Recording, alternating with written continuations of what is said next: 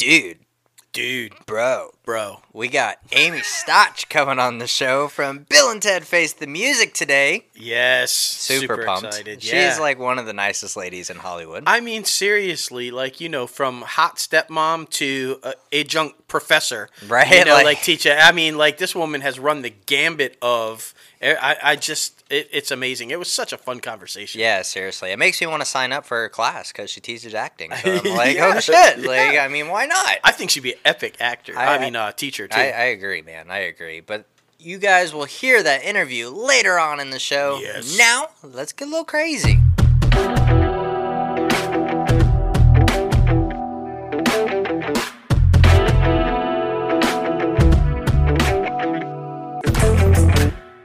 What's up, guys? Welcome back to another episode of Inside the Crazy Ant Farm. Holy moly, it's Friday. It's episode 127. Woo. And you guys know your host with the most, myself, J-Lo Fantastic, and the one and only Mouth. What's up? Oh boy, we got a lot to talk about today. Oh. You guys know. Shit happened Yes. over the week. Yes. Are you guys excited about the fall season coming up? Some changes. Some fall reality seasons because Yeah. you're not going to get scripted content. That's right. You like game shows? Right, because that's what you're getting. And then, of course, we talked about prior on another episode of the podcast, Kevin Mayer leaving Disney to go to TikTok. Well, now he's leaving TikTok. What? Yep. We're going to talk about it. We got some theories. Yes, we do. Of course, there's so much more to talk about in wake of all the streaming wars. We got Netflix, Disney Plus, Hulu, Amazon, all the good shit on Inside the Crazy Ant Farm. If it's going down in Hollywood, we are talking about it. Yes, Oh, always. Man. Oh, man. But before we get this thing started, we got to plug our merchandise website, crazyantmedia.com. Be sure to head over there to start rocking the latest and greatest Crazy Ant Media gear. People are just eating this shit up, They guys. are, so man. I can't be more thankful because it's just amazing to see our designs on people's shirts, wearing them out and about, and actually seeing people that you're like, hey, I don't even know you, but you're wearing my shit. It's awesome to see. It is awesome to see, and we promise some ItCalf merch is coming, okay? Yes. Inside the Crazy Ant Farm merch is coming, we promise you. We got some stuff up there. We're getting more stuff coming, so because we know you guys have been asking about that too. So yeah, dude, it's badass. It really is. Thank you to everybody who's bought. Exactly. We really appreciate it. But yeah, let's start off with Kevin Mayer leaving TikTok because this one's crazy. Resigned from the CEO position of TikTok less than 3 months after joining the company. No doubt about it. I think it's because of the whole Trump shit. Oh, it's definitely. He laid it out. He said he just doesn't see a path moving forward with himself. He made sure to say had nothing to do with the company, had nothing to do with where he thought the company was going or what it was doing. But you guys know the whole thing. Trump is trying to get TikTok either shut down or purchased by an American company because it's a foreign-owned company, and he doesn't like that shit. It's so. Apparently there's some moves. Microsoft and I guess I'm hearing Walmart. Walmart are trying to team up to buy it or whatever. But Mayer just wasn't having it. He didn't like the political culture. He didn't want to stay there. It makes sense. Go through all that and everything. And so, look, you guys remember, Mayer was by many, I guess, he thought was going to be the successor to Bob Iger at Disney, right? Yeah. So when he walked away, everybody was like, what? What's going on? And then Chapek took over and everything. So I think there's a strong possibility. We've been talking about this. Yeah. So I would not be shocked at all if Mayer maybe went back to Disney. Oh. I think there's a move to be made there. I think Chapek could use a strong number 2. Iger's not staying forever, guys. Yeah. He's in that role of executive chairman, but he's not staying forever. He's made it clear he wants to move on, and I think that Chapek could use a strong number 2 that's got a solid grip on the creative side of the business. Yeah, I think he was just playing nice because, I mean, that's what you do in Hollywood, especially if you want to keep moving forward and keep working with these people to some extent. But I don't think he's going back to Disney. I think he would go somewhere else before going back because, I mean, this guy, his resume is looking really nice. Yeah, so, I mean, all of these other streamers who are starting up their streaming services, like, they would definitely, like, get an A1 draft pick from this guy. I'll tell you who needs him. Peacock. NBC Universal, if you can get your hands on Kevin Mayer, and guys, if you're not familiar, and you should be, because if you're a fan of the show, you know, Mayer is the guy behind Disney Plus. Yeah. He was the one in charge. Iger put him in charge. He is the mastermind that helped launch Disney Plus to that massively huge, successful launch that they had and all those subscribers. He was also in on the brain trust that was part of getting Marvel, getting Pixar, getting Star Wars into the company. This guy, like J-Lo said, the resume is like, woohoo!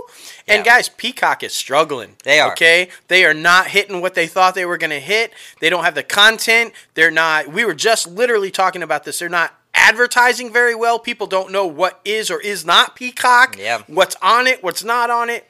You guys need Mayer. Yeah, I think either Peacock or somebody else I think would be huge, like, beneficial if he went there. Apple, with their streaming service. Because, I mean, obviously going to TikTok, it's more than just the scripted and unscripted of viral content or streaming content. It's more like for the consumers who are on social media and things like that. And with Apple trying to make this move to where it's kind of your one-stop shop of all the streamers, like it's a hub basically, I think that would be huge. I mean, we all know that Disney and Apple have partnered together on multiple things. That's right. So, I mean, Iger being on the board for forever and Steve Jobs being on the board for Disney. Yep. And, like, so I think Apple, but we'll see. I mean, we're just throwing out theories. I like the Apple theory because, like you said, with the whole them trying to bundle everything, again, I want to point out, Mayer was integral into the bringing in of Pixar, Marvel, and Star Wars and bundling them under the Walt Disney Studios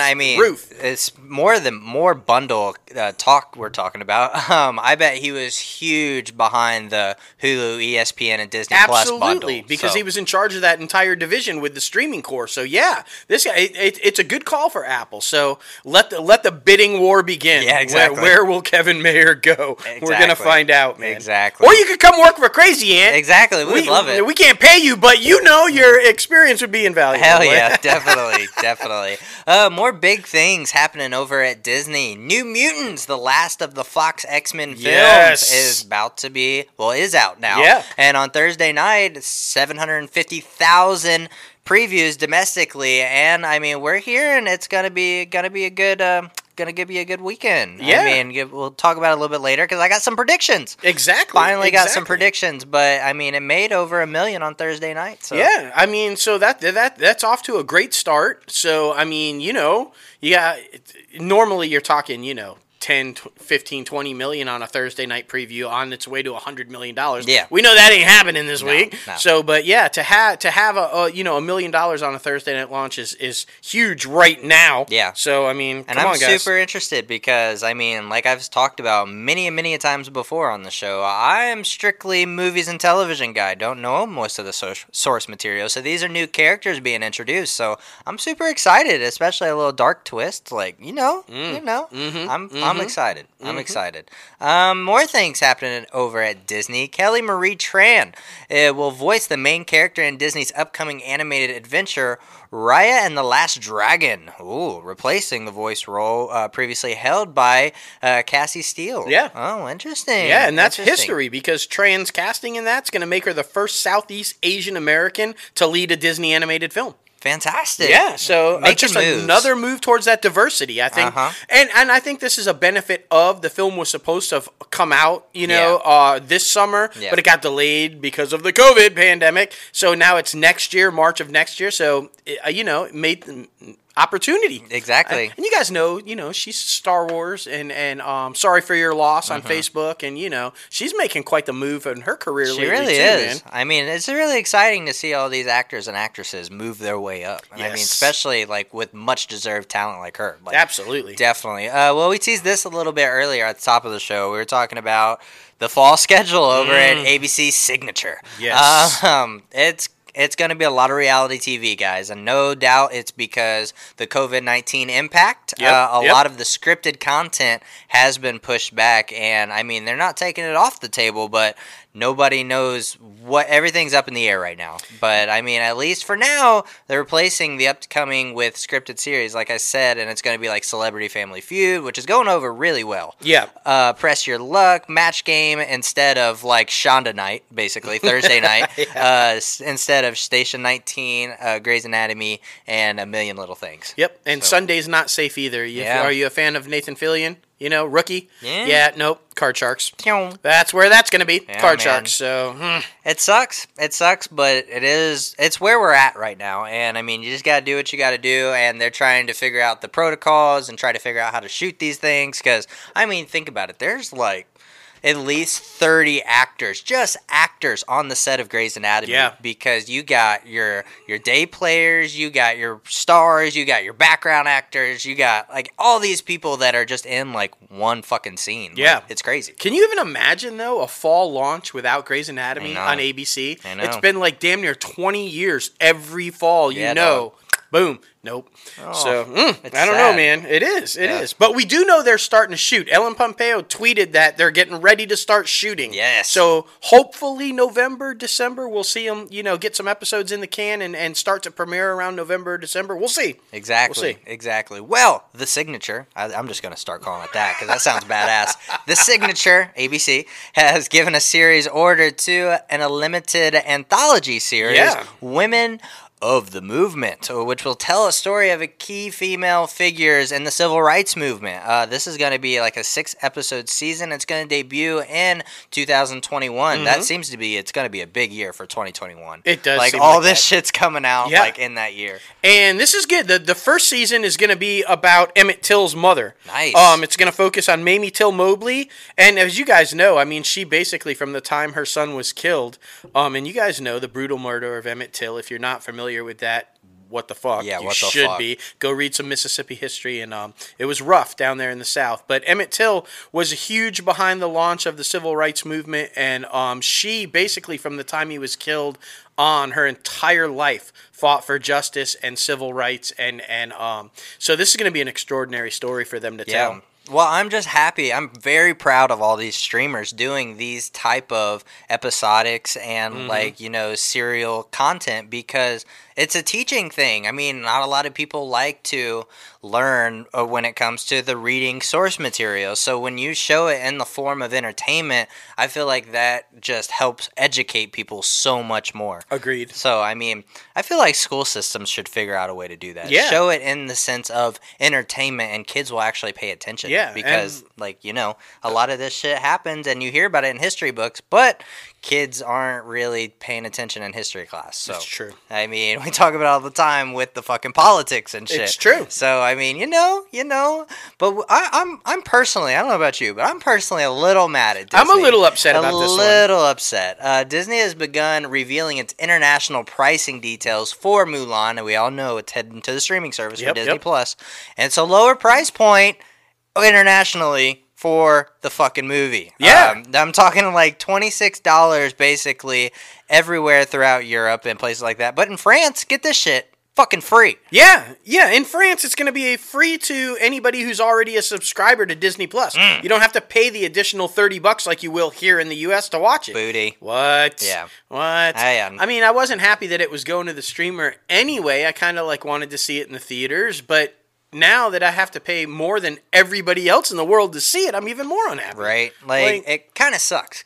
I mean, we have a theory on the France thing. Maybe Disney Plus isn't as alive in France as fucking all these other places. But still, we're as good as France. What the hell? We're all equal. Exactly. What the fuck? Give that shit for free. Exactly. Oh, man. But this next one I'm kind of upset about because it sucks. It's a good, I mean, they're starting their own franchise and they're working that shit up. The Kingsman, the prequel to Kingsman, the spy series that had fucking Elton John there. Yeah, Taron Egerton. Has been pushed back. Its theatrical debut. We've talked about this like all the time.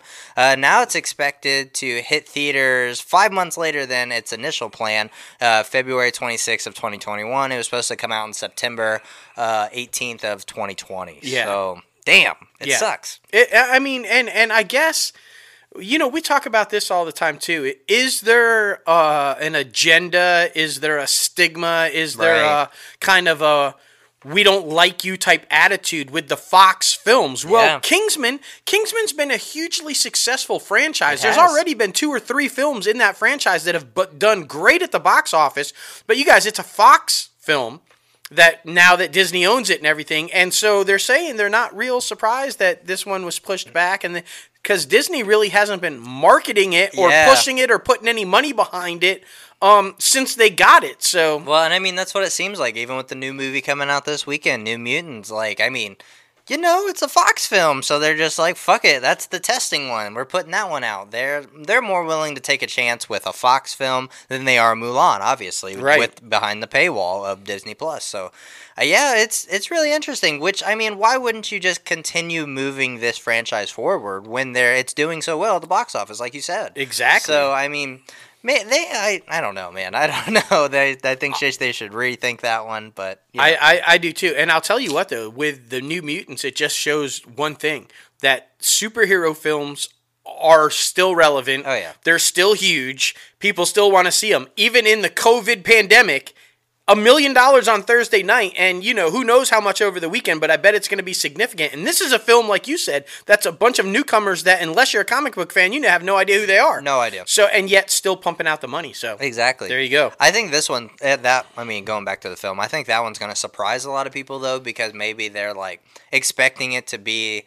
Like, before you went and saw Joker, you didn't think it was going to be as dark as it was.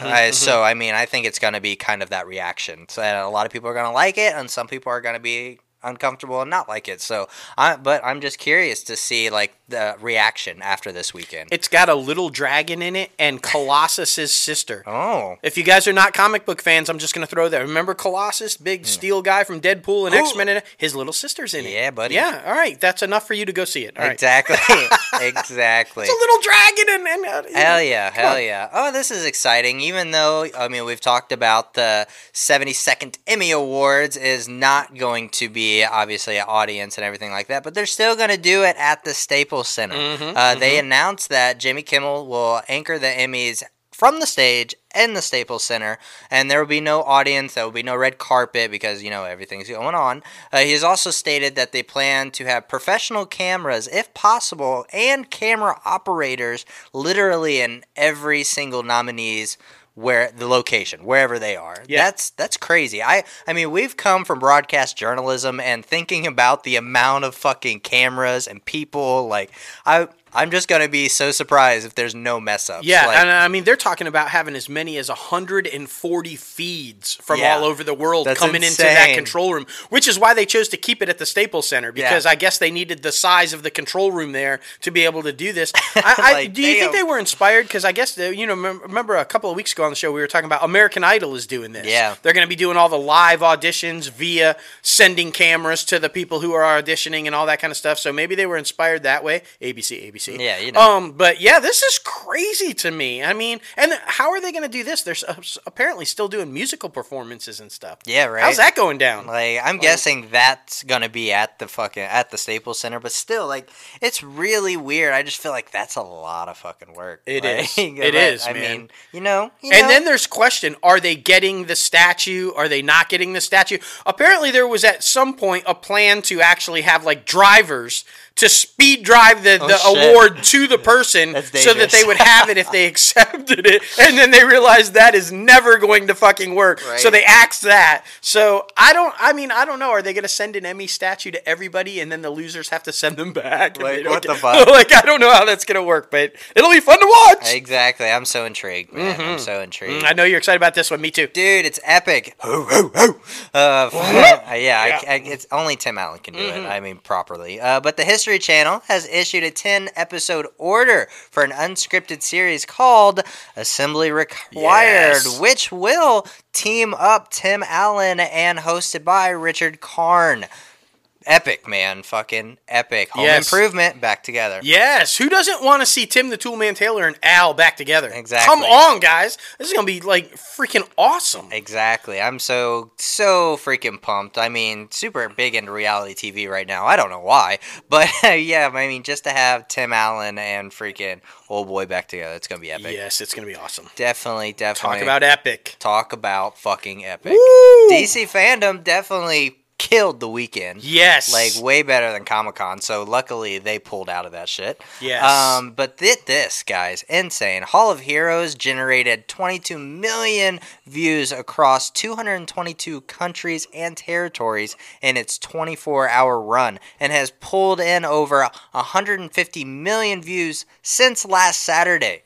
Yes. Damn. Not only that, it trended on Twitter in 53 different markets, YouTube in 82 different markets, and Warner Media was so happy with the response, overwhelming response. Yeah. They're planning to do it again. Makes sense. Even when the COVID thing is over and they can attend Comic-Con and everything, they're talking about still doing this kind of virtual thing again. I think it's brilliant because it gave so many people who didn't have the opportunity and don't have the opportunity to go to, like, Comic-Con, can't get a ticket because those things are always sold out years in advance. Right. All this kind. But you got to see it. You got to be a part of it. You got to watch it. And clearly people tuned in. Yeah. I was one of them. I was one of those 22 million people, and I got to tell you, I was like a kid in a toy store. Yeah. Every time I saw the new trailer or some new footage or something, I was just like, ah! So, I mean, Marvel, your move. Right. What are they going to do? I got to imagine if it went over this well for DC, I think if you did like an MCU-type fandom, holy shit. Yeah, and I mean, it only makes sense with, like, the unbeknownst of what's going to happen. Is COVID going to stick around for a while, and is this our new normal? Like, of course you're going to do these virtual reality shits because, I mean, it lets, and especially since it lets so many people who might not have the chance to go get to see this shit. Mm-hmm. So, I mean, it's an epic experience, but my question is, how much money did they lose out because of the tickets and not going and actually seeing them and, like, autographs and, like, picture opportunities? And that's the real question. I don't know. They did brag about the cost effectiveness of it, so maybe they broke even because on the flip side of that, they have to pay for all of these people, to show up. All these celebrities, all these stars, all their people to show up and house them and feed them for the entire time that they're there. So I guess it kind of balanced out because they didn't have to do any of that this time. All of the stars and everything did it literally from their homes via Zoom, and they sent them a camera, they sent them some shit, and they all kind of did a green screen. They even sent them some green screens and shit to kind of put them in that DC fandom satellite that they were in. So maybe it balanced out, but I got to tell you, it was so successful. I enjoyed it so much that I'd pay for it next time. I'd pay $5, $10 to do it, to watch it for the 24 hours. So maybe next time they can charge. Don't go crazy. Right. Don't be like $85 fucking dollars or some bullshit. But $5, $10, I'd pay $5 or $10 to watch all that shit. Yeah. I would do it. So yeah, it's just smart, keep that man. in mind. It's smart, man. I know you're pumped about this shit. Yes. Are you West Wing fans? Because I'm a fucking huge West Wing fan. I binge watch it at least once a year, like all the seasons. I can't help it. Well, you're in luck because Aaron Sorkin and the gang are getting back together to do a special on HBO Max right before the election that is apparently going to benefit When We All Vote, which is Michelle Obama's foundation to help get the word out to vote. They're going to do it. They're going to recreate an episode, Hartsfield Landing. You guys remember that one? They're going to redo that episode, and here's the exciting part. A lot of them are coming back, almost the entire cast. Rob Lowe, Martin Sheen, Dooley Hill, Janelle Monáe, like Allison Janney, Richard Schiff. Sorkin's going to be there. He's going to write some new lines, I guess, to update it. But do you guys remember this episode? It's the one where Bartlett is having the chess competition with Charlie. And two different chess competitions going on and then having to try to deal with this, like, crisis situation in China. So that's the one that they're going to recreate. I'm fucking pumped. Yeah. Like these guys haven't been together in 20 years. An appearance here or there. Or, they took a selfie. But, like, the whole cast back together for the first time in 20 years. Yeah. It's going to be badass. And I'm super excited because Aaron Sorkin is one of the best writers that's ever put his pen to paper. So, I mean, it's going to be super exciting, especially in wake of fucking Oompa Loompa. So yes. I'm excited to see what his new material is going to be written for these characters. Exactly.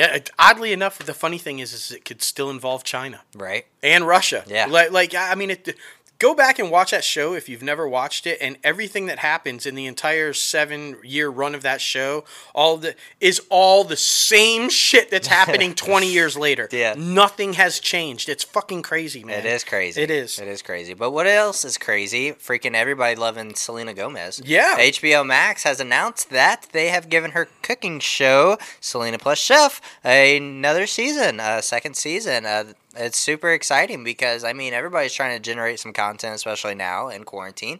And, I mean, I'm glad that it's working out for her because she's a very talented individual, apparently on camera, on set, and in the kitchen, killing it. That's what I'm saying. I guess people were liking what she was cooking. Yeah. You know. But something stupid, something really stupid. Guess what?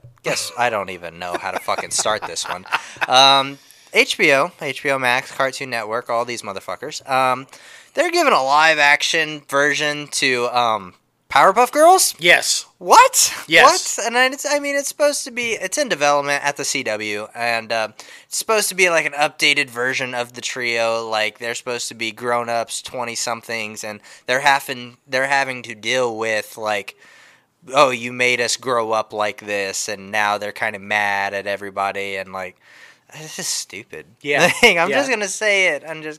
They're angry 20-somethings. Yeah. Like, because what? You know, and what are you going to, what does that mean? What are they, like, just not talking to the professor? Yeah. You made us be superheroes. Fuck you. Like, I don't understand. I don't. But here's the thing. It will probably be a hit. You know why? Because Berlanti is behind it. Exactly. Greg Berlanti. And everything the man touches turns to gold. It's like a 90% chance it's going to be good. Exactly. We're thinking, no, why would anybody want to see this? But if Berlanti touches it, it's like, oh, everybody wants to see it. It's like, oh. At least for a season or two. Yeah. You know, and it's going to the CW.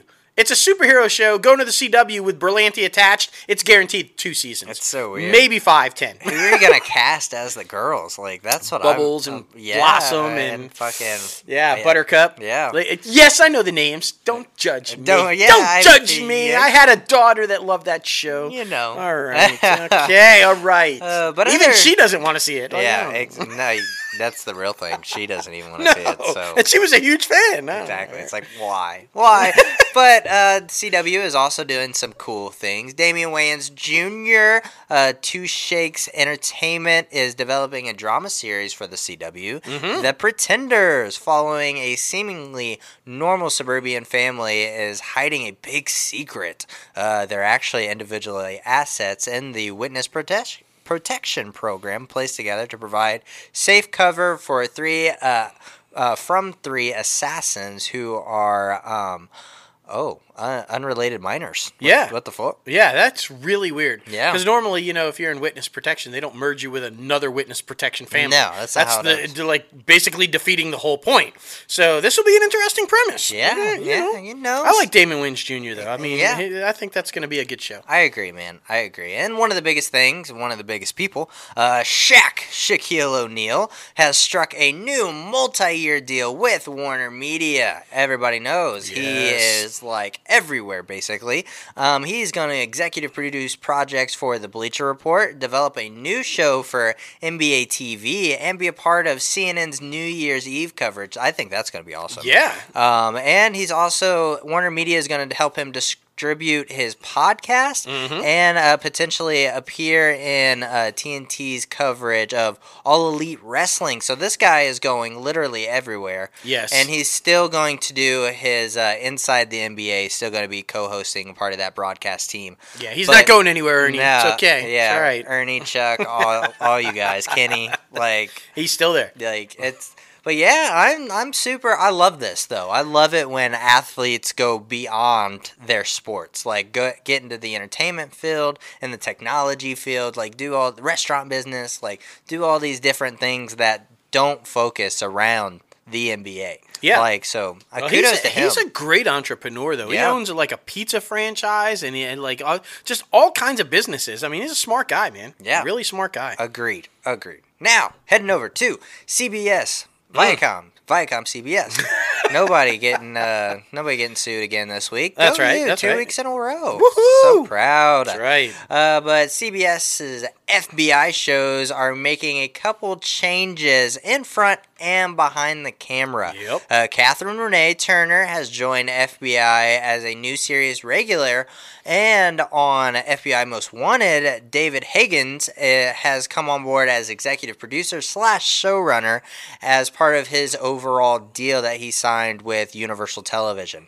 So, yeah, you know. I mean, I'm surprised these things are still on the air because of fucking, what was it, Live PD and shit like that getting canceled on A&E, I believe. Yeah. So, I mean, you know. I mean, but these are, it's Dick Wolf. Yeah. It's basically Law and Order at the FBI. Yeah. So, I mean, but it is kind of weird because Renee Bolser, who was the showrunner for season 1 of FBI Most Wanted, he's kind of exiting, and he's been a long-time collaborator with Dick Wolf. Yeah. So it's kind of, they're going in a different creative direction, which is really, See, proven fact right there. I mean, you guys could tell. I don't watch this show. I for sure thought this shit was like Cops. Oh, yeah, no. This is actual scripted programming. Yeah. It's the CBS Dick Wolf version. He's got NBC with Law and Order and Chicago. Chicago PD and all that. And then on CBS, he's got FBI. Interesting. Yeah. Yeah, but everybody loves Dick Wolf. This next one. Everybody loves Martin Lawrence and Snoop. I mean, Snoop. But do you guys see them teaming up for a Washington, D.C. political drama? Nope. Nobody saw that coming. No. And even more so, they're not only starring in a drama in D.C. about politics, they fucking wrote it. Like, what? What? Yeah. Snoop Dogg and Martin Lawrence are writing a political drama. That's epic. I think it's going to be awesome. I'm tuning in. Yeah. I don't even need to know what it's about, and I'm tuning in to see that. Like, exactly. I don't even know. Entitled Game, and yeah, man, super excited. I think Martin Lawrence used Bad Boys for Life as a testing ground to see if he still had fans out there, because he took a long hiatus, I felt like. Nobody saw or heard from him for a while. So. It's true. I mean, I'm excited, though. I love Martin Lawrence. So. Me too, man. Epic. That was one of my favorite shows back in the day, Martin. Like, I loved it. I thought it was hilarious. And so, yeah, basically they're playing two lifelong friends. I mean, Bobby and Dice. So, and now they're hooking up and they're like, I guess, giving out political favors to, behind closed doors and kind of Interesting. They're in the room where it happens. That's all I'm saying. Yes, they are. Yes, and Jerry Bruckheimer's behind it. Yeah. So, hit. Yeah, right. It'll be a hit. Right there. Dude, oh my goodness. If anybody has not seen this trailer, what the fuck are you doing? Showtime released their official trailer for the upcoming 2-night limited series, The Comey Rule. Oh my goodness. And everybody knows this is about Comey being the head of the FBI and then Trump being elected and all this different things, and like the 2016 presidential elections, and then looking in on Clinton's emails, Hillary's emails, and like, this just looks so damn good. Ugh. The dude that's playing Trump sounds exactly like him, and like the trailer alone was like, damn. Yeah, it's intense, man. It is absolutely intense. The cast is freaking phenomenal, man. Everybody they got to play these roles are just unbelievable. And when I say they, I mean our buddy Billy Ray. Yeah. Yeah, Billy Ray wrote and directed this bad boy, and oh my God, and Spencer Garrett is in it. Of course. Our other buddy Spencer. Like, that's enough right there, guys. Exactly. That's enough right there. Billy Ray, Spencer Garrett, you need to tune in. But brilliantly, Showtime has decided to put this thing on right before the election. Yeah. I would just highly recommend watch this before you go vote. Yeah.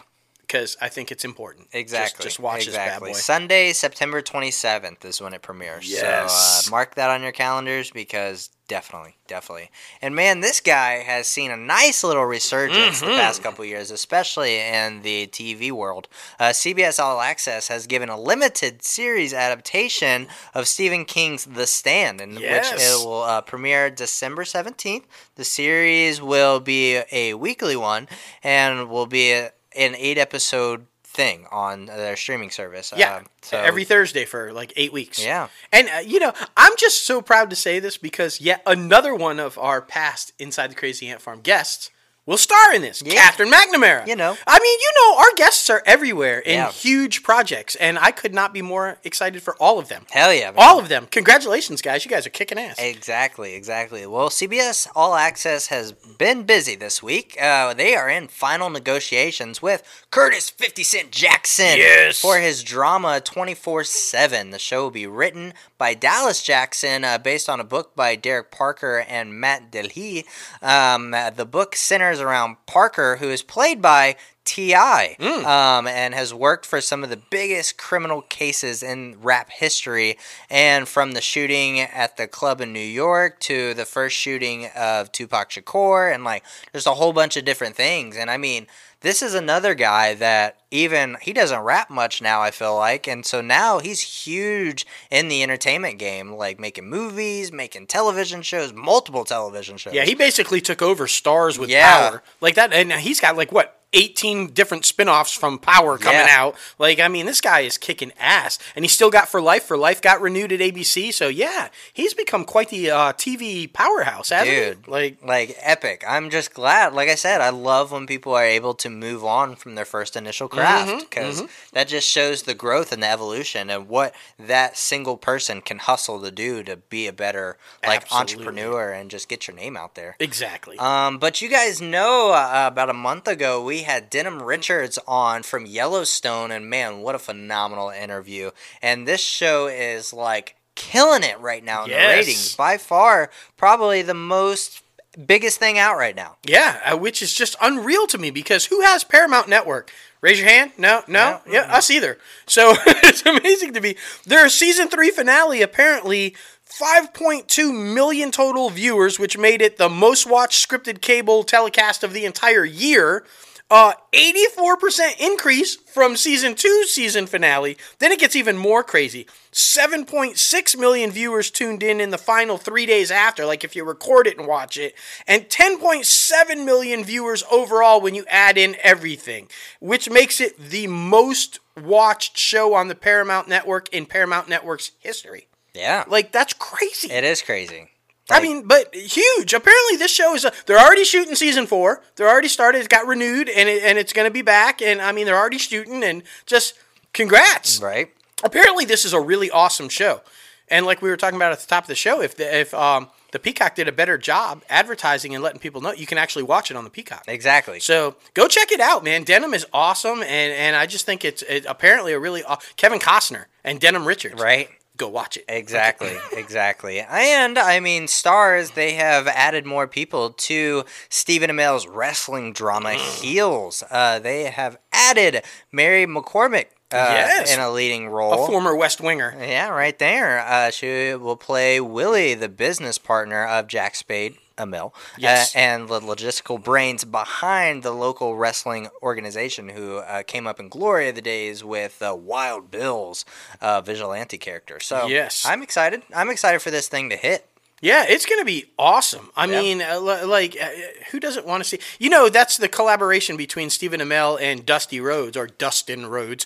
Dusty Rhodes, going back to my days. He was guest star on Arrow, and they kind of became friends, and Amell went and wrestled, and now, they're working on the show together about, down and dirty grit, old school wrestling. So it's going to be awesome, man. Yeah, man, yeah. Heading over to NBC Universal, Amy Adams has joined the cast of Universal Pictures' Dear Evan Hansen. Yes. And she will portray Cynthia Murphy, a mother of the characters Connor and Zoe Murphy, who we previously announced as castmates, to Caitlin Dever and Amanda Steinberg. Yeah, this movie's all of a sudden picking up a lot of steam, guys. I mean, it is cast in huge names, and it's based on a little musical. Yeah. So that an award-winning musical. I don't want to say little musical, but it's just... I mean, with names like that, it's going to be huge at the box office. So. And I mean, speaking of huge at the box office, it's by no surprise that NBC Universal's biggest franchise, at least right now, is the Fast and Furious franchise. Yes. So, of course, they're trying to give out first look deals to directors, creators, anybody who attached. The latest being Justin Lin, director of 5 of the Fast and Furious movies. That's right. One of their golden boys. Signed to a multi-year production deals with Universal Pictures, Universal Studio Groups for feature films and television through his Perfect Storm Entertainment. And you guys know, through the First Look deal, he'll be in charge of creating all these different things for streaming, film, television, all these good things. Yeah, and which is really interesting outside Universal also. This deal includes him creating content through Universal for outside networks. So that'll be interesting. Could we see him have a show pop up on Netflix or something? Right. That'd be awesome. It would. Good job, man. Right? Congrats, Justin Lin. All right. Exactly. Killing it. But like ABC, NBC has announced its big scripted shows, including like This Is Us. All three of the Chicago dramas, Law and Order SVU, have been like pushed back to November. Yep. Damn. Not coming out in the fall. Coming out in November. At least they gave us November. ABC didn't even say November. Yeah, they didn't even say anything. They've been pushed back. They are not going to be on in the fall. They also announced, and this is the one that's going to piss everybody off, because we told you 3 weeks ago with Chris Maloney coming back, he'd signed on. They had the big reunion with Mariska Hargitay, and it was guaranteed. Locked down. It's going to make it. It's going to be on the fall schedule.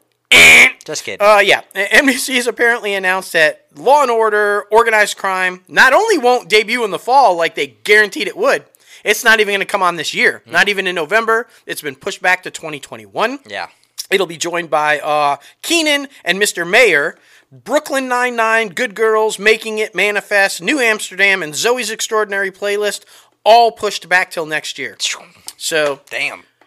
It I don't sucks. know. Yeah. In wake of fucking Corona. Like, yeah. It is what it is, man. I mean, it really does suck. What are we going to do this fall? I don't know. I don't know. Binge watch West Wing. Yeah, right. Like, but they're also doing more big things. The Kate McKinnon series about Carole Baskin and the Tiger King, Joe Exotic, has received a multi-platform series order at Universal Television. The limited series, currently titled Joe Exotic, is now set to air on NBC, the Peacock, and the U.S. networks. So, I mean, I don't know, man. I think this was a fad, a trend during quarantine, and it's just done. Yeah. I would if you didn't jump on the bandwagon while it was happening and hot and ready to go, then I feel like you're going to be behind. And multi-platform, is that like the new thing now? So if you have multiple channels, now you get multi-platform deals? Yeah. Like, USA, just bring back Suits. Right. That's my favorite show on USA Let's Network, and just bring back that. Or you should have kept Pearson. Yeah. Just saying. That one's on Peacock, too, if you want to rewatch that one. Oh, my God. So good. The spinoff from Suits, guys, and I hated that it only got one season. I'm just putting that out there. Why are you doing this shit when you could have had a second season of Pearson? Exactly. Moving on. Exactly.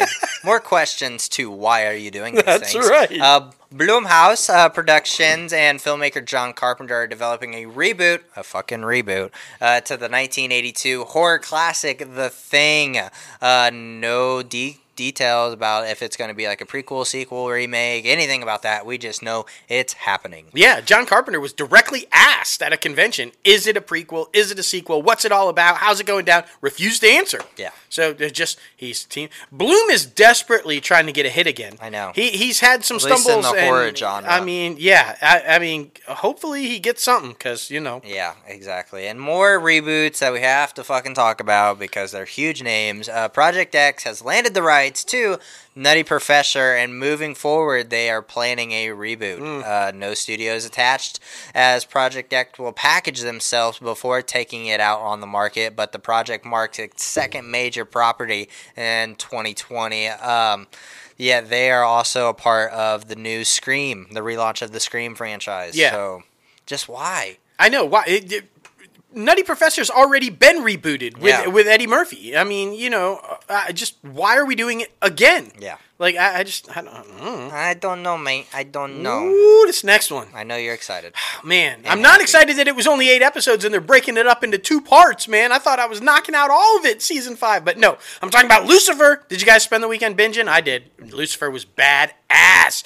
Anyway, Lucifer's season 5 debut broke all the TV records, being the biggest opening weekend for a TV series in Netflix's history, flying past The Legend of Korra, which was previously the #1 show, bumped off Umbrella Academy, which was the #1 show before Lucifer, and knocked off Project Power as the #1 overall in the top 10 in the U.S.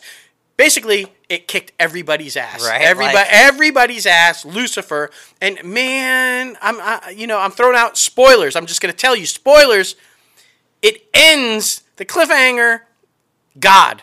God. Dad shows up finally. Amenadiel and Mazikeen and Lucifer and his brother Michael the Archangel are in this epic demon angel throwdown. They're kicking each other's asses. All the wings come out. They're about to go down. And God says, enough. And God is Dennis Haysbert. Yes. Yes. That's all you need to know. Go watch that shit. It was epic. Just so funny. Epic. Oh, man. But I'm Ryan so glad Reynolds, they picked it up. Yeah. Just Netflix. Go you. Go you. But Ryan Reynolds is doing a lot of stuff with Netflix at the moment. Yes. They're teaming up, or he's teaming up with John August to co-write and executive produce Netflix's feature comedy Upstate. And Reynolds is going to star in this pick and, of course, executive produce through his Maximum Effort banner. And, I mean, you know, more big stars heading over to Netflix, who I'm guessing they're paying a shit ton to. Yes. So that's more and more debt. And by no surprise, we're going to be talking about some cancellations on Netflix. But in the meantime, Justin Hartley. If you are sad that you won't be able to see Justin Hartley in This Is Us, well, he's heading over to Netflix. Yes. Justin Hartley, Bonnie Bedelia? Yep, the mom from Parenthood. Yeah. Okay. So, bringing it all back. Exactly. And Treat Williams have been cast in Netflix family drama, The Noel Diary. Hartley will also executive produce, and he will portray a best-selling author who returns home at Christmas to settle the estate of his estranged mother, who kicked him out of the house when he was just 16. And then he discovers a diary that may hold the secrets to his own past and that past of a beautiful young woman on a mysterious journey of her own. Together, they embark on an adventure to confront their past and discover their future that is totally unexpected. That was well done. Thanks. That was well done. That is a synopsis right there. It is. And I have one question. Can Justin Hartley finally win an Emmy? Right. Can he get an Emmy for this one? At least a nomination? Please? Just saying. He deserves it. The man is just like, he's an epic actor. He needs it. Exactly.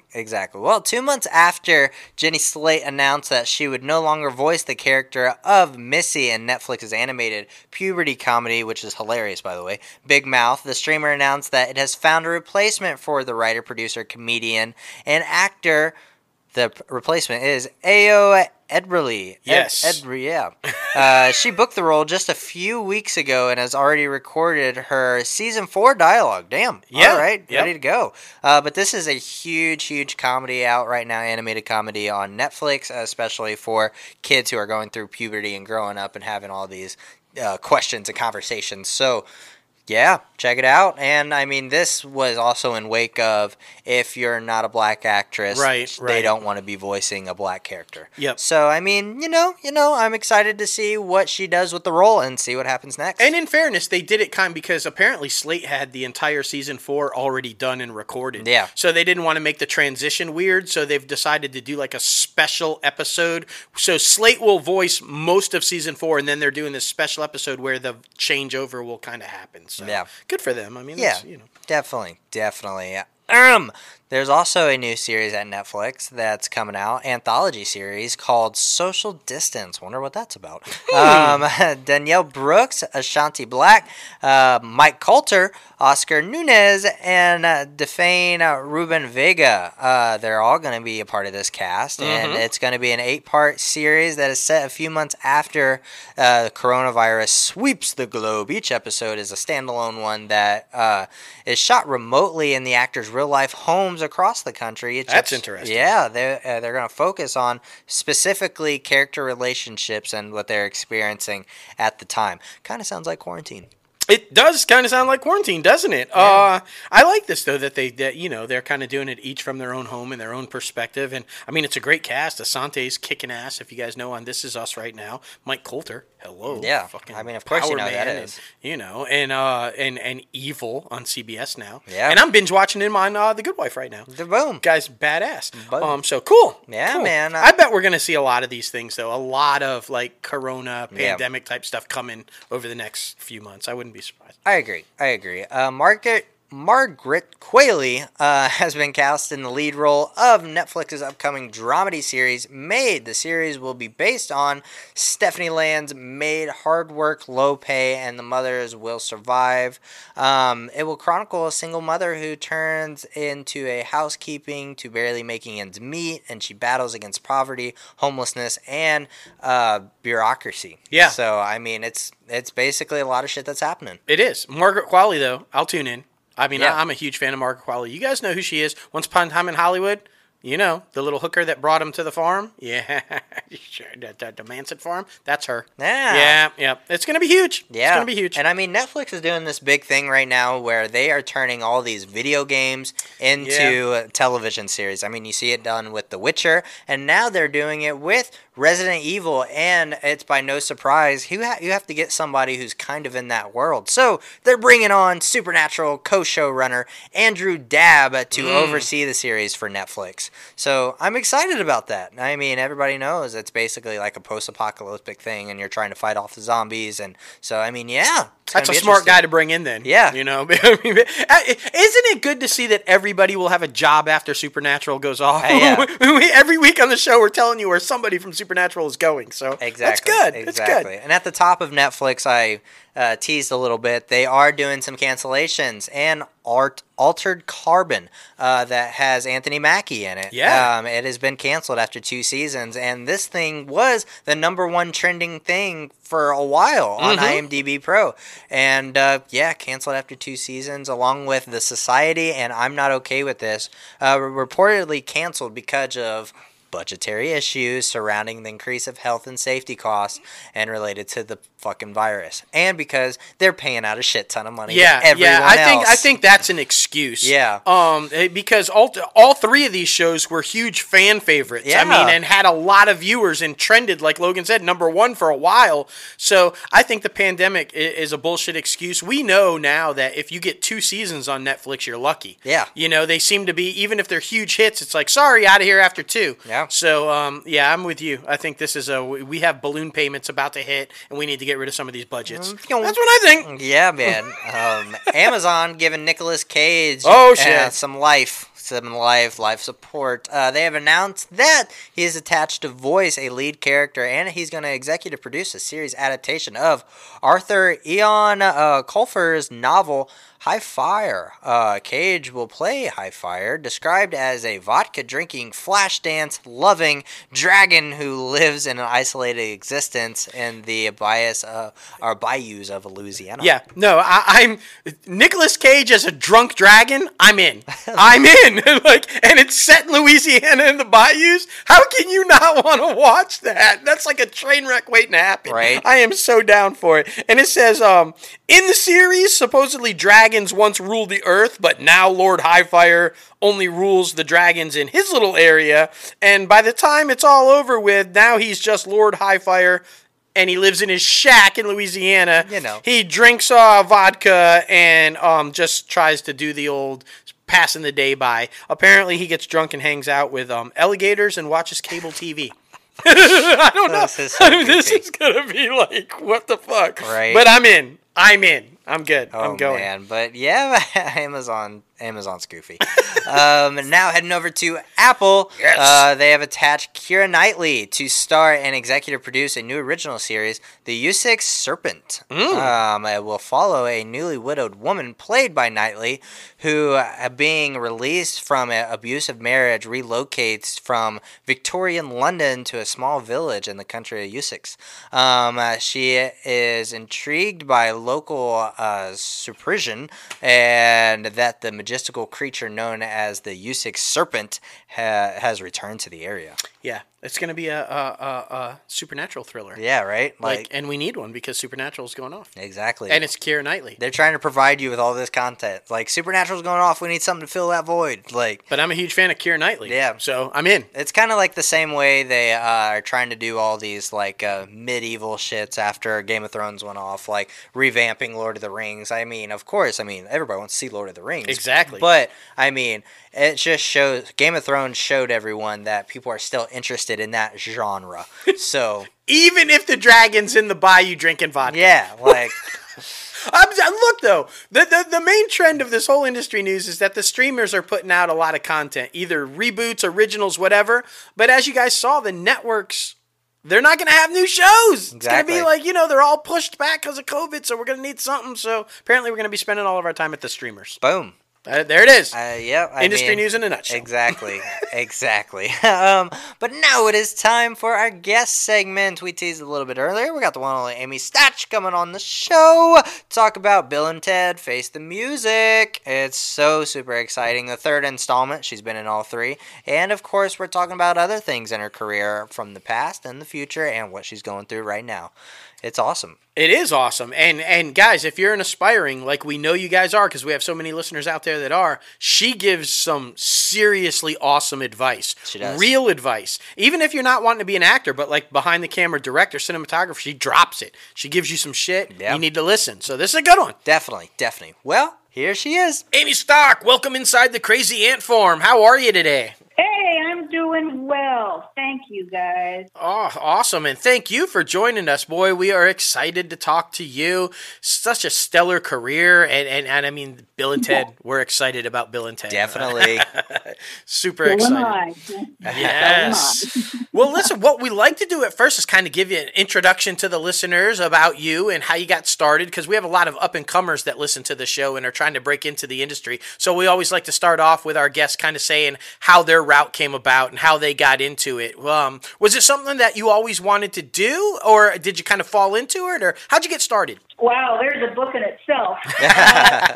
Usually, it's really interesting. Some people know what they want to be since the day they're born. Some have to find it, and both are great paths to who we eventually become. For me, it was a career day in second grade at Wells Elementary School in Euclid, Ohio. There you go. And a teacher did a career day, if you can imagine, second graders in career day. Right. Whatever. And I remember her listing these professions on the board, and, we talked about them and she would discuss them. And for some reason, the two in my brain that sticks out now are nun or movie star. And Too different. Yeah. Yeah. So I knew one was obviously not right for me. And I went home to my mom that day and I promptly announced, Mom, I'm going to be a movie star. There you go. Yeah. And that's when she started turning gray. Story. So I knew all along. I just did. And I followed it all through school, all through 3 different degrees and a career. So. I love that, though. I love to hear like somebody who's determined right from the get-go, this is what I'm going to do. You lay it out to the parents and say, like it or not, here I go. Right. And, this is happening and I'm going to do it. Did you have a very particular route? Like when you say movie star, did you know I want to do film and television? Or was there ever like where you thought about jumping off the path and doing theater? Or how'd that all go down? Or was it very specific? No, movie star. Well, Justin, when you're in second grade, you're pretty specific about Yes. But in reality, no. It started out with being an actor. I wanted to be an actor. I loved acting. I didn't care in what venue it became.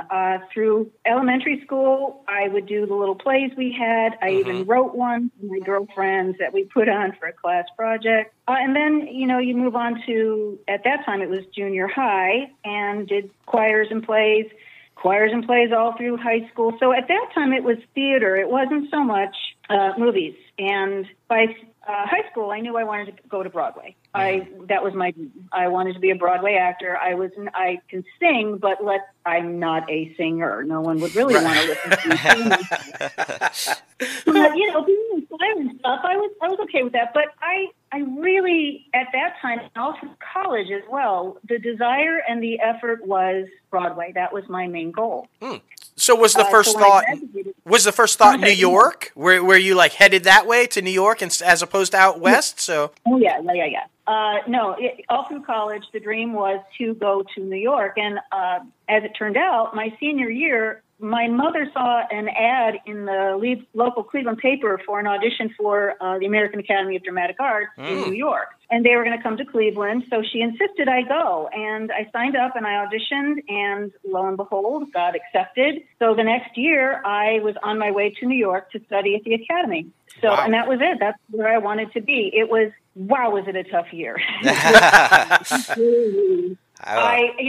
much the school, because I had some excellent teachers and I had great friends there. I was massively homesick and scared. So that didn't work out for me. So I came back to Cleveland after that for a couple of years and really just kind of danced around and went, what am I doing? I was modeling in Cleveland. We had hot models in Cleveland at that time. And no, I'm not kidding. No, I'm not kidding. we did. But the modeling market was amazing in Cleveland in 1983, and we did a lot of work, and I thought, that's great, I love it, but I didn't want to stay in Cleveland. And so, if you don't mind me keep going, here's my story. That's what I told you. This is a book in the making. No, we love hearing stuff like this. This is great. Well, okay, so Cleveland, I started working part-time in a bank like you do when you need actual money. Absolutely. And then the modeling started to take off, and after 2 years, my agent was going to retire, and she knew she was. So she took 6 of our portfolios over to Shirley Hamilton's in Chicago, and it literally walked us through the door. And if we wanted to move to Chicago to pursue a career, she was going to open that door for us. And Shirley Hamilton accepted me. The next year I moved to Chicago, and again, modeling, tried to do some acting. I actually shot my first national commercial in Chicago because the market is so good there. Right. And I got a part lead for SAG. But again, you guys asked me, after college, and I realized Broadway wasn't going to be for me, I really didn't know the direction I was going to go in, and I kind of just followed where I was being led. And I was lucky enough to be led. Chicago was great. And then the Star Search opportunity came up. I had no desire to move out of Chicago. I loved it. I loved the market and the city. But the Star Search came along, and again, I was lucky. I auditioned, I got on the show, and that's what moved me to Los Angeles the first time, and to film and TV. Well, let's talk about Star Search, because it was a phenomenal show back in the day. I used to watch it religiously when I was young, and I thought Ed McMahon was just priceless. What'd you do? What was the routine? And how many stars did you get? How many stars did I? Well, interesting. I was in the spokesmodel category, and just about every woman I went up against was like 6 feet tall and statuesque and gorgeous. And here's this little 5'6" nothing from Euclid, Ohio. But I was, let's see, I was on 6 regular shows. I lost on my 6th regular show, but I had won enough times to make it to the semifinals. So that was cool. But it was that 6th show, the one I lost on, that literally started my film career. One of the judges on that show, her name is Sue Cameron, and I was backstage after I lost, kind of bummed out, but I was watching the rest of the taping, and and then I was going to go pack up and leave, and I see this woman walking towards me backstage, and she introduced herself. Hi, I'm, Sue Cameron. I was one of the judges. And she handed me her card, and she said, I'm an agent with leading artists. I'd like to meet with you and represent you. And oh, my God, did that just happen? That's right. That's just like, whoa, that doesn't happen a lot. Yeah. No. So I met with her and the other agents at Leading Artists and got signed on, and that was the start of my film career. Oh my goodness. Well, all I'm hearing from this is, 1, you had great people surrounding you all throughout like your upbringing and coming up in the entertainment industry and modeling, and 2, you're always in the right place at the right time. Yeah. Yeah. I'm the first one to say, look, it wasn't my talent or my looks, man, it was luck.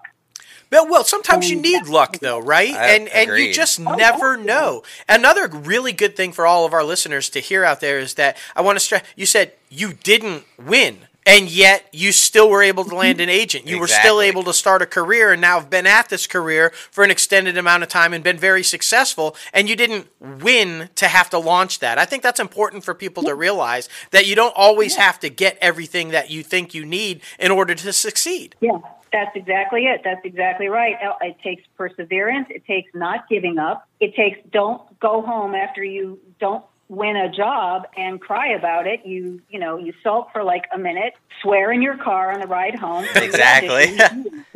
And then, the next day you get up and you try it again. I mean, that's the way a working actor does it. And as long as we're on this, guys, boy, you open the floodgates. Okay. Advice for young actors. If you want to be a star, go flip burgers now, because that's not the attitude. That's right. What you want is you want to work. That's what you want to be. You want to be a working actor.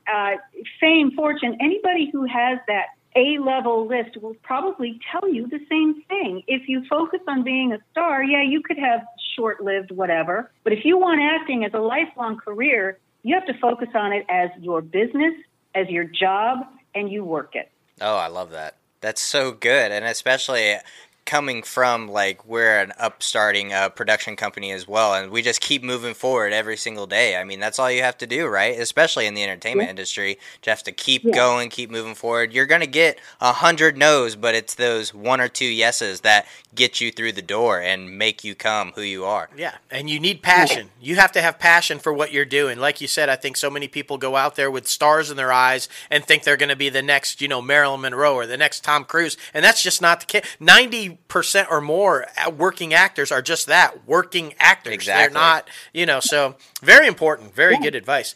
And that comes for everybody in the business, anybody in the business, not just actors. If, you want to be a producer, director, cinematographer, anything, you got to start at the bottom and work up and just keep working and prove that you can do the work and do it well and be professional about it. And consistently learn. Exactly. I feel like that's a really important too. Never get to the point where you think you know everything, right? Yeah. Oh, heck yeah. There's a famous saying in higher academia that says, when you graduate with your BA, you know everything. When you graduate with your PhD, you know absolutely nothing. I love that. That's so great. That's so great. But of course, we want to talk to you about your little stint on Days of Our Lives. I mean, how is your Russian accent nowadays? That's right. Cover-up series, right? Yeah, the Russian accent thing. We won't get into that, as I feel that's a little political right now. Yeah, it's true. It's true. Days of Our Lives, that was a hoot to be on. It was also very difficult. Anybody who disses a daytime soap actor doesn't know what they go through. They work very hard. And it was cool. I was Britta Englund, and the Russian spy who was involved with, Bo and Patch. That's it. Yep. And, boy, they didn't know what they wanted to do with me, the character. So it was kind of day to day what was going to happen. And if I caught on, then I could stay, that kind of thing. But the actual day was for me, it was from 6 a.m. to 6 at night. And then you go home and you memorize 20 or 30 more pages. And then you go back the next day and do the same thing. It was a tough learning experience. I can't say that was one of my favorite experiences, but I'm certainly glad I went through it. Oh, I can imagine. I mean, I feel like daytime television and soap operas are so underappreciated because those are the real actors that literally give day after day after day of nonstop dedication and hard work, and they just provide some of the best acting that's in the entertainment industry. True. So, I mean, I can only imagine the learning experience that was. I'm really sad that daytime soaps have gone by the wayside for all of these talk shows and things that are just fueling all the hate. Yep. Let's just watch good old soap and watch other people hate each other. Exactly. That's right. I love that. That is so good. And then, of course, now you're one of the rarities who has done both daytime soap and nighttime soap on one of the biggest ever, Dallas. That was interesting to say the very least, I bet. And I would say not a fan favorite, right? Because I mean, you were moving in on Pam's territory. I can't. People loved Pam and Bobby. Like, you can't have a new love interest, Bobby. Like, what was that like? Well, it was exactly that, basically. No, yeah, I came on after she wanted to leave the show, so they blew her up in a fiery car crash, her character. And I came on to be a possible new love interest for Bobby, but they knew right away that wasn't going to work.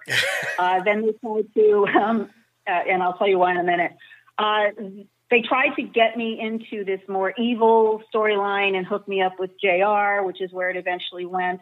All about, I think the kid's name was Christopher, and who gets custody of him. And yeah, it was, being on Dallas, holy mackerel. I watched the first several seasons of Dallas and was a fan. Yeah. And of course, I think that's the biggest thing I've ever done to date at that time. And I worked with the cast. I met them all.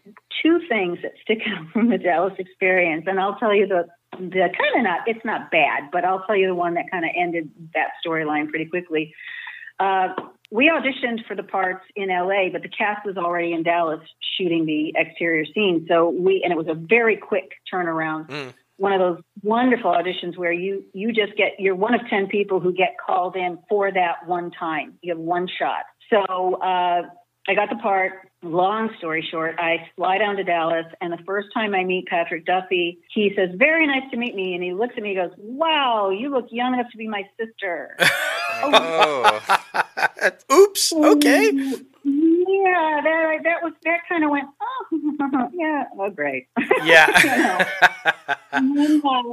The other wonderful, there were so many experiences. We were my season was the 10th season of Dallas, so there were big parties and lots of celebrations, barbecue at Small Fork, that whole thing. But one of the best things that happened to me while shooting that show was I had a scene with Barbara Bel Geddes, who played Miss Ellis. And after we were done, finished with the scene, she comes over to me personally and said, "You're a very good actress." And I went, "Oh my God." I almost melted right into the I bet. I don't know if she said very good. I think she just said you were a good actress. And just to have that coming out of an actor like Barbara Bel Geddes saying that to me, it was quite an honor, and I've never forgotten that. Oh, I bet. That's so wonderful. And what because we've had a lot of people on that have gone made these appearances or become a cast of a show that had been on a long time and a well-established cast and family and crew. What was that like? Were they very welcoming to you? And what was like going in on that? Because we hear it's like a machine. At that point, 10 years in, it's a well-oiled machine and it's just rocking and rolling. What's it like to step into such an established family like that? Were you welcomed in, or was it a bit of a process to make yourself welcome, or what? No, I think everybody was very welcoming right at first. And, it was a well-oiled machine. They knew what they were doing, but I had just come off a daytime soap, so I kind of was used to the routine. There you go. Although a nighttime soap is filmed like anything else, and we take good 7 days to do an episode, which is more relaxing than a daytime soap. But no, I felt very welcomed right at the start. I think I put more of pressure on myself to do well in that situation than anybody else in the cast. And I remember several episodes were directed by several of the stars. Patrick Duffy directed some. Linda Gray was wonderful as a director. So no, they were very nice. I don't know that if I ever fit in, but they certainly didn't make me feel like, hey, you've got 2 episodes and you're out. So that was great. Fantastic. I love to hear that because sometimes there's horror stories. And so I always like to hear that it's accommodating and it's welcoming and that it's everything you think that it is. So that's fun. Let's talk. Can I just comment on that though, guys? It's not always like that, but here's something I've learned after so many thousands of years in the business. If you want my advice, I don't look to be their best friends when I go on. I look to be a good actor and very professional, like I said, collegial, someone people want to work with. Right. But I'm not there to be their best buddy. If we do become friends, that's great. Like I've got several friends from things I've shot, but that's not my main goal. So I guess what I'm trying to say is if I'm accepted as an actor, that's good enough for me. And I won't be disappointed if I am off the show for some reason. They have their own reasons, and then I move on. Right. Yeah. So I think that's solid. I mean, solid advice to stay grounded and remember, first and foremost, it's a job. Exactly. Right. I mean, let's talk about it. The biggie coming up, Bill and Ted Face the Music. Is so freaking excited about this. I don't remember that one. No, that little tiny project with one of my favorite actors ever, Keanu Reeves. Like, I'm just so excited. I know, he's so... like... The whole history of this film happening, though, it's almost like reminiscent of the first one, where it was going to, and then there was financial trouble, and was it going to get picked up? Was it going to see the light of day? This third one, it seems like it kind of went through the same thing. It's going to happen. It's not happening. It's going to happen. It's not happening. What's that like? What's that whole process of, someone who, did you know you were going to be involved in it from the get-go, and so were you just waiting every time you hear it's going to happen, it's not going to happen? Or did you not know you were going to be involved in it, and kind of talk about that a little bit? Well, from what I understand from Alex and Keanu and Ed and everybody talking about it, they had started talking about the script possibilities about 10 years ago. Mm-hmm. And I think the first time I ever heard there were rumors of a third one is when I was teaching in Illinois, and some of my students, and I think this was like 6-7 years ago or something. And I went, oh, yeah, that'd be great. But I didn't think about it because I was in a whole other mindset back then. Right. The first time I knew definitively that I was once again being brought back is, when was this? Three years ago, maybe 4. Oh God, my brain is just happy right now.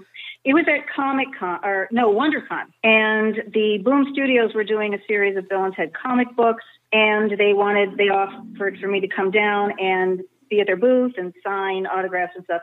So that was fun. That was a lot of fun. And lo and behold, Scott Kroof was there, and the producer.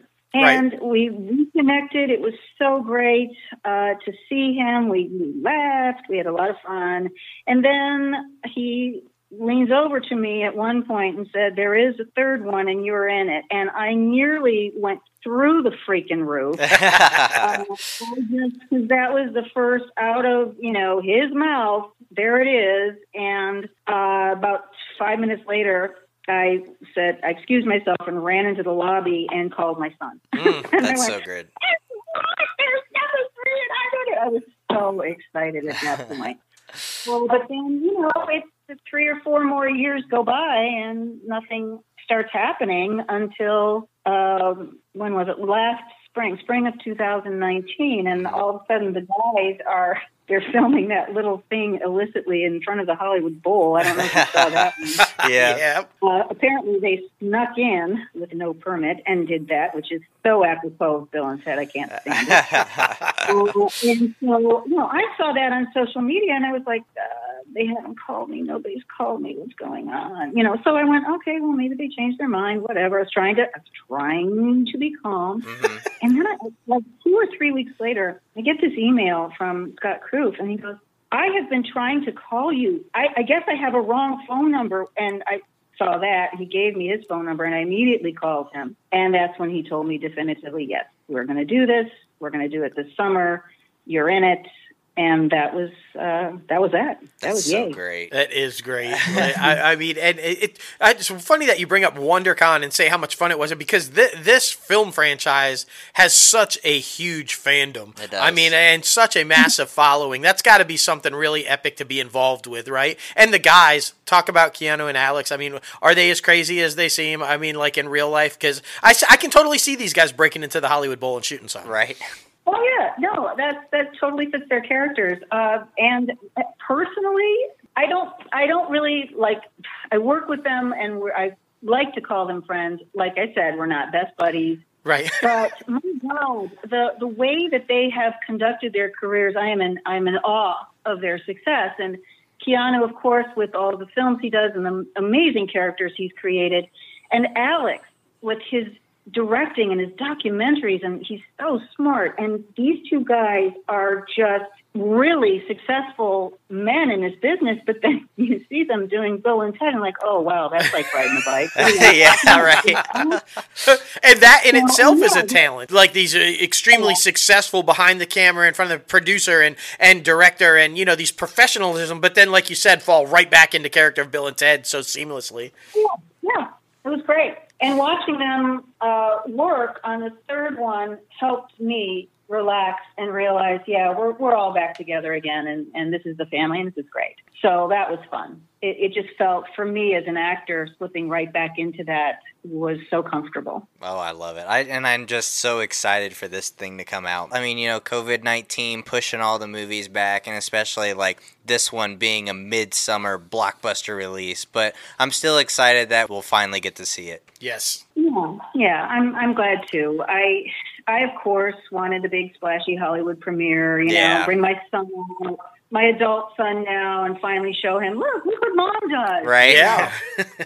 And I'm not going to get to experience that, but if that's the worst that's going to happen, that's more than fine with me. I want the fans to see it. I think you guys will really like it. I think the message that Bill and Ted has always said, be excellent to each other, is something we really need to hear right now. Absolutely. And, so we'll see. I'm hoping people like it.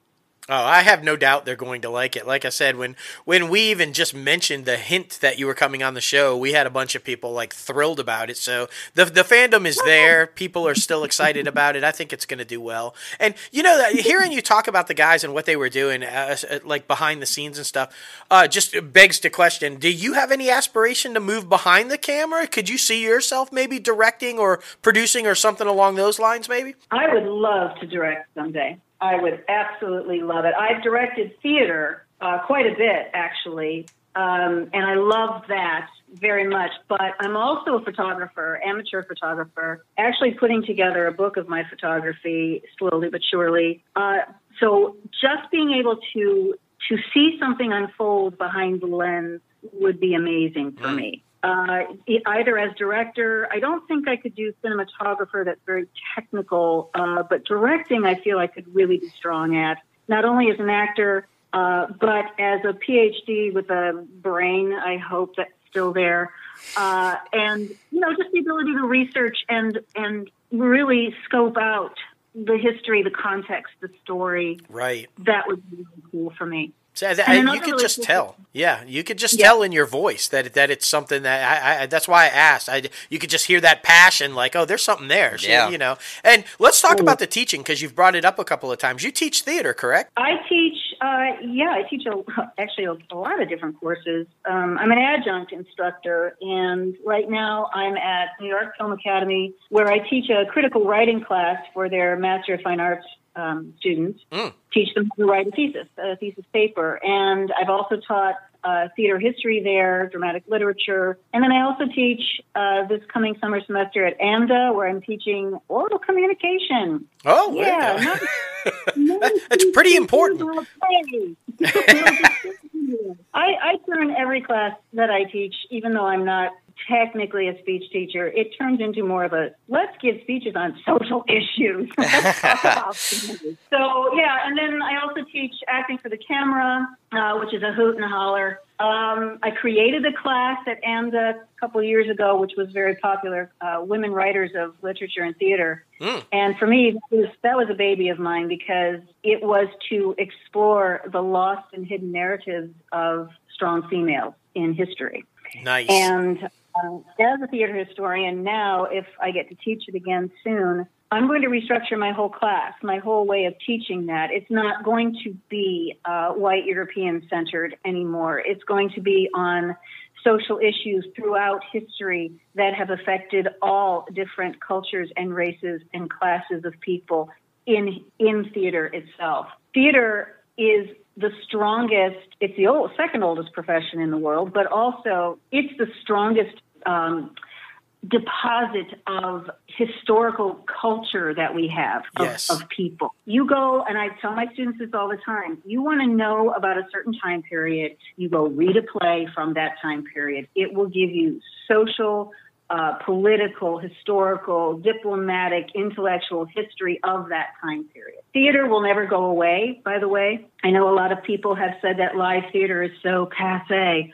Well, folks, we've been locked down, kind of, sort of, for the last 4 months, and without much human contact. How many of you out there right now are craving that live internet interaction with people? Absolutely. Well, that's theater, and that's live theater. So it won't go away. It will continue to record who we are as society, and it will continue to move forward. There's my PSA for live theater. There you go. Well, I love it because I've always thought that the arts and theater and film and whatever manner you're presenting it in has always been the platform to spark conversation. And if you can start a conversation and have people talk about, like what you said, social issues and the things that are going on in society and issues that need to be talked about, what better way to do it than entertain someone and inform them at the same time? I love the fact that you say you're going to adjust the gears and move the curriculum that way. I think it's needed, and we need more people like you to do it. Exactly. And unfortunately for us in higher education, we're handed mandates by the university that says you need to teach these things in these classes. Right. Well, okay. And you follow that because, it's your job and they're telling you to do it. Well, not for me, not anymore, not as an adjunct. I think I feel freer to construct a course that I really want to teach. Good for you. I love that. I mean, what better way to end the interview segment by just giving up that piece of knowledge and, helping, keep the arts alive. Especially, I'm a thespian myself, and I absolutely love live theater. I loved Hamilton, just came out, absolutely amazing at the moment. But what we like to do at the end of each interview segment is have our guests leave a little piece of advice for the up-and-coming actors trying to break into the entertainment industry. And what pitfalls would you say to try to avoid? I know you've been given a little piece of advice throughout this interview, but I just what's your main piece of advice that you would give an up-and-comer? Don't let anybody tell you that this isn't what you should be doing. I love that. If you love it, if it's all you've ever wanted to be, don't let them say, oh, that's just a dream. You're not going to make any money. Why bother? No. I don't feel there are enough young people following their dreams lately. They're following money. And for me, look, I'm not rich. I'm not famous. I'm not independently wealthy. I'm a struggling working actor, adjunct instructor. Yeah, we've got big films coming out, which is great. Love that. But when all's said and done, at the end of the day, I still need to work. But am I doing it just to make money? No. And I guess I never have. I'm lucky, like I said, to have gotten the experiences I've had and the opportunities. It doesn't happen for everyone. So here's the second piece of advice. After you give your dream that certain amount of time, you will know that maybe it's time to shift. Maybe it's not going to happen. And maybe it's time to look at another direction. Doesn't mean you have to take yourself out of acting, out of theater, out of film. You don't. There are so many opportunities in our arts, and they're so desperately needed right now. Why do you think I went to graduate school and got a PhD in theater history, theory, and criticism? Not because, I really want to be a teacher. No, I want to stay as involved in the art form that I love as I possibly can. And that's what I've done. That is seriously great advice. And we could not agree with you more that we feel there are not enough people chasing the dreams right now. It seems everyone is consumed by the money and has forgotten all about just living. And it's so refreshing to hear somebody say that. So refreshing. Good. Thank you. No, thank you. This has been an absolute joy to talk to you. You just seem to have your head on straight and you know how to get it done and you're passionate about what you do. And that comes through, and it's always fun to talk to people like yourself. Well, thank you, guys. Of course. Right back at you. This has been so nice and relaxed and just yay. I like this kind of interview. Oh, well, thank you very much. And listen, open invite, come back on, chat it up with us and everything, or just anything. You want to come on and just talk about social issues and the importance of speaking and starting a conversation. We would love to have you. Yes. I agree. I would love to come back. Are you on social media? We want to be able to make sure everybody follows you if you're on social media. So if so, tell us where at. Yes, I am on Twitter at AESTOCH13. And then Instagram, I'm on there as well. Can't remember. You'll find me. You'll find me. That's me on social media. You'll find me. Just look for me. It's all good. Well, listen, enjoy the rest of your day. And you've, like I said, been an absolute gem. We couldn't be more happy to have you on. And just take care, continued success, and best wishes through everything. Thank you. The same to you guys. guys. And hey, everybody out there, be excellent to each other. Yes. Okay? Love it. Bye, guys. All right, bye-bye. Bye. Just so real. She was like brought the realism and brought the love and passion for the entertainment industry for many years before us. Like, yeah, and I always find the stories fascinating. You know, knew she wanted to be an actress, but then it wasn't happening, but just kind of bounced and bounced and bounced. And we talk about this all the time. I always feel like there's a greater power, and what you are meant to do, you will be placed there to do it. Exactly. And that's kind of exactly how her path went, and boom, the rest is history. So just, yeah, always refreshing. I love interviews like that. so good. So good. Thank you again, Amy, for coming on the show. Oh, man. Now it is time for the top 5 segment. Yes. As we talked about before, our podcast producer, and shout out to Jason, has just been killing it with the top 5 segments recently. He's got like the next 4,000 years planned out. Yep, he does. And ready to go. And man, like, damn you, because they're so hard. Yes, but I've got my 10-gallon hat and my 6-shooter good to go for this one. Bang, bada, bang, bang, bang, bang. Can you guess what it is? Yeah. Westerns. Top 5 Westerns. So super excited. There's so many good ones out there, and after seeing the top 5 category come out, I went back and watched some of them, and damn, they're just so good. They are good. So good. My number 5 is Ned Kelly. Not a lot of people know about this one. Heath Ledger, Orlando Bloom over in either Australia or Ireland, one of the two. And freaking, it's basically this family who accidentally becomes bank robbers and kind of just fall into the life. But it's just so damn good. I mean, Orlando Bloom and Heath Ledger.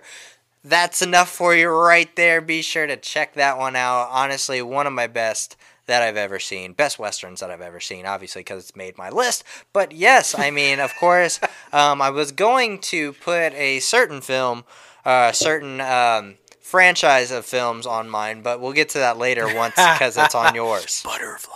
Yeah. That's a little tease. Yeah, right. All right. Number 5 for me, True Grit. The original and the reboot. Yeah. I'm specifically talking about the reboot, but with Haley Steinfeld and, just brilliant film. Matt Damon and Jeff Bridges.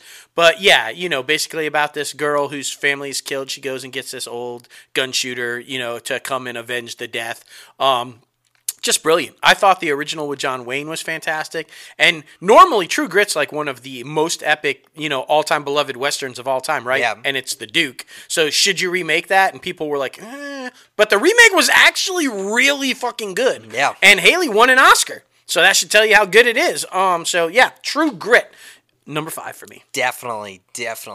Number 4 for me, I'm sure a lot of people, I might get a lot of slack from this because it's just a hilarious movie and I love both of these actors. But I'm talking about Shanghai Noon with Jackie Chan and Owen Wilson. It was just absolutely hilarious and just the story was so good.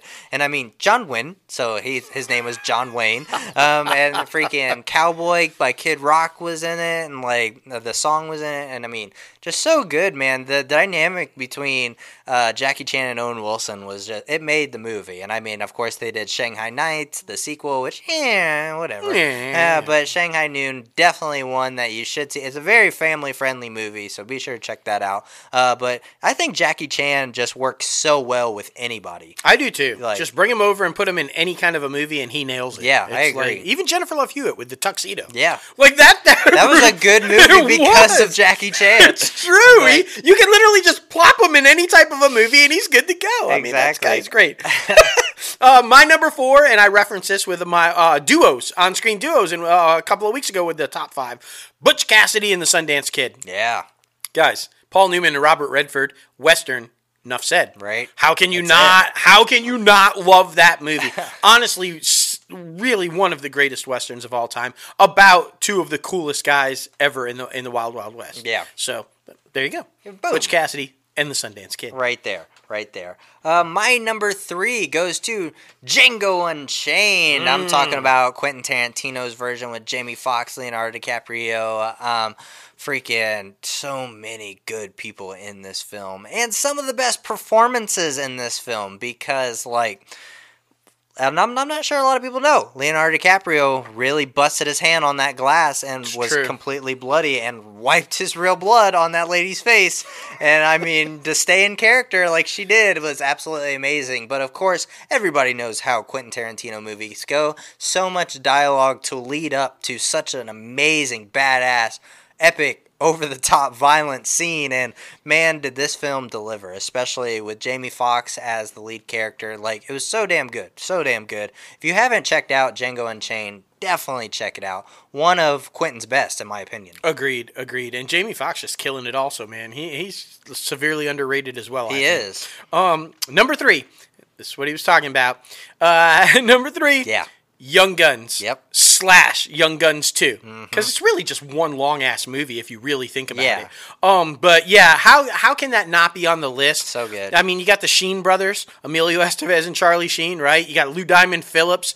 I mean, come on, guys. Kiefer Sutherland. Butterfly. Yeah. Like, that scene alone is when they're in the desert and they're drunk and the heat and, like, all that kind of stuff. Bro. Coyote and, like, just all of that. But, I just honestly think Emilio Estevez as Billy the Kid was about as perfect casting as you could get. Yeah. And I just really, really think this is just a brilliant telling of one of the most famous Western stories ever, Billy the Kid.